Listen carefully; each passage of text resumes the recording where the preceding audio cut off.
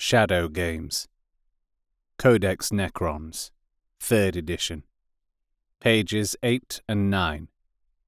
Written by Phil Kelly. In deep space, 20 light-years from the nearest star system, craftworld Alatok glided on its course. Kilometre after kilometre of flowing wraithbone, gleaming domes and towering spires. Its real size could only be guessed by comparing it with the swarms of vessels that accompanied it. Even the mighty Void Stalkers seemed like minnows beside a Leviathan. It was one of the last strongholds of a dying race. But the Eldar of Alatok were not ready to pass over yet. And, within its hidden star chamber, measures were being taken to stave off another threat to their existence. Farseer Eladrios Kolkassian was ancient even by Eldar standards. Yet he had come to the star chamber to be one with the Infinity Circuit, and to let his mind walk among spirits that had known the beauty of the Eldar homeworlds, and the terror of the Fall. Their presence carried an aura of tragedy that struck hard at Eladrios. Only the most urgent need was sufficient for him to commune with them, and then only here in the silence and solitude of the star chamber, where he was shielded from the great enemy, and knew that what he heard and saw was the truth. With studied deference, Eladrios took a spirit stone from within his robes and laid it on a crystal plinth. The stone was set in an electrum clasp, scribed with the symbol of Clan Kolkassian. Eladrios wore one just like it on his breast. The other had belonged to his sister. It was empty, but still served to remind him of her, and of the abomination that had hunted her down. Hers was one spirit he would not meet in the circuit. For a few moments before immersing himself in the Infinity Circuit, Eladrios meditated to purge his mind of everything except the journey he must take. For centuries, Eldar Farseers had dreaded the Mon-Kai Psyker Killers, the Calexus Assassins. The Calexus were psychic nulls, carriers of the pariah gene, a trait that debilitated psykers in proximity to them. That the greatest minds of the Eldar could be hunted down and slaughtered was a source of shame and terror.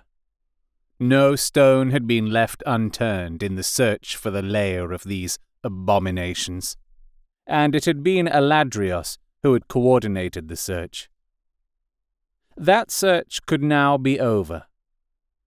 Calmly, he pushed his expectation and excitement down, and, with a gentle psychic nudge, forced his consciousness and soul into the spirit stone that acted as the interface to the craftworld's Infinity Circuit.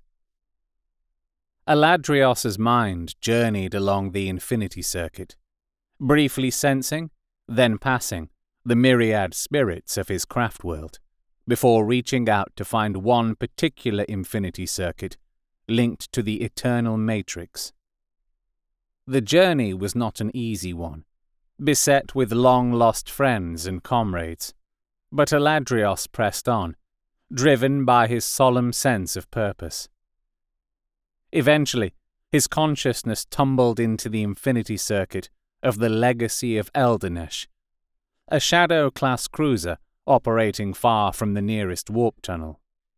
Even as Eladrios connected with it, he felt the dread that permeated every spirit stone and every living soul aboard. The spirit of Iranion, 17th Master of the Legacy of Eldanesh, acknowledged him. Communication was difficult, as Iranion and the rest of the Legacy's crew, living or dead, were in torpor, paralyzed by the horror which they had tracked down. Eladrios gently reached out through the wraithbone to the cruiser's instruments, quickly finding what he had come for. outside, still distant, was a planet, long since hurled into deep space by the death of its sun. The orphan world had been snared by the gravity well of a singularity, not enough to drag it in, but enough to change its course so that it was gradually arcing back towards the galactic center. Eladrios tried to turn his mind's eye to the world, but he could not. In the star chamber, Eladrios's body shivered uncontrollably. In the infinity circuit of the legacy of Eldinesh, his mind and soul fought the overwhelming urge to flee, to return to his body, safe in the shielded star chamber, never to look upon the orphan world again. The planet was a void to him. Normally, his mind's eye would see beyond the mundane, revealing past, present, and future as a panorama of possibility. He would see the auras of the living and the spirits of the recent dead. He would see intent, ambition, hopes, and fears, all mirrored in the warp. The exiled world was just rock, though, scarred by the absence of any warp reflection at all. Looking at it, it was as though the universe had suddenly become a monochrome, soundless place. Eladrios knew, then, that his quest neared its end. This planet was what he had been searching for so long.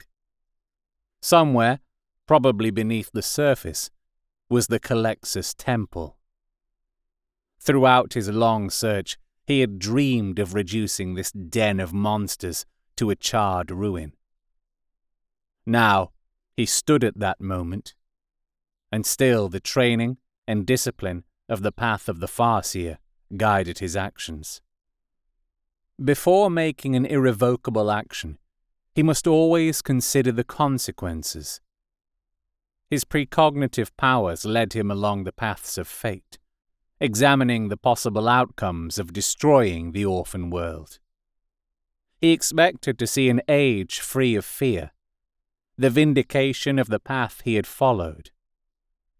Impatiently, he projected his thoughts down a dozen or more alternate futures, stemming from the Calexis' destruction. But the only common consequence was a vision of Alatok, her towers cast down, her domes smashed, burning in space. For a long, agonized moment, the infinity circuit of the legacy of Eldinesh resounded with his scream of rage and grief. The Eldar had lived with grief since the fall. In comparison to that, Eladrios knew that what he felt was his own frustrated pride. He steadied himself and calmly gave up the work of centuries for the sake of the future. With a word to the crew, the legacy of Eldinesh was turned about, and with each passing second, the pall of fear that had so paralyzed the crew subsided. But neither they nor Eladrios dared to look back. The star chamber felt chill as Eladrios rejoined his body. It was more than just cold sweat on his skin. A thin veneer of crystal had crept up his arms. He had been gone for a dangerously long time, and it took all his will to reinvigorate his body, pulling it back from the brink to which he had pushed it. As the crystal lattice faded back into pale flesh, he considered what he had seen. How could the execution of the Monkai Temple destroy Alatok? If it was within the power of the Imperials to destroy Alatok, then they would have already done it, for no purpose other than their ignorant hatred. The answer must lie in the origins of the Calexis. Eladrios had walked many paths in his span, and knew secrets that were otherwise the province of the Black Library alone. He had pondered the riddle-laden mysteries entrusted to him by his kin within the Infinity Circuit, until the ancient legends made sense. Long ago, before the fall, the Mankey were nothing. They were comical tree beasts, part of the ecosystem of their world, but with no greater role defined for them by the Old Ones. That was before the God War between the Catan-led Necrons and the Old Ones, supported by their successor races, had almost consumed the galaxy. In the aftermath of the conflict, many worlds were devastated, and it took time to rebuild them. In this power vacuum, the lesser creations of the Old Ones, such as the Mankey, developed in unforeseeable ways. Raw, elemental evolution took a hold, turning these noisy but harmless beasts into the life form that now infested 1,000,000 worlds. The Eldar had let them be. Perhaps they were reluctant to harm what little life remained. But others were not. Legends said that the Devoured Ones had sown a terrible crop in ages past. Now it was growing to fruition, and the harvesters were being readied. You have been listening to Shadow Games, written by Phil Kelly, narrated by R.J. Bailey. Thank you to Phil Kelly for writing this fiction that I grew up with. Thank you to Graham McNeil for helping attribute the right authors to their individual stories. This production, like all of Oldex, is entirely unofficial and uncommercial, from an out-of-print publication, is a derivative work with all copyrights owned by Games Workshop, and is a celebration of the hobby and lore I grew up with. If you have suggestions for other Oldex fiction for me to narrate on this channel, you can comment or contact me on Twitter @RJ Bailey. Links are in the show description. You can follow Phil Kelly on Twitter @PhilKellyWords. You can and should follow Graham McNeil on Twitter @GrahamMcNeil, and you can find his website at grahammcneil.com.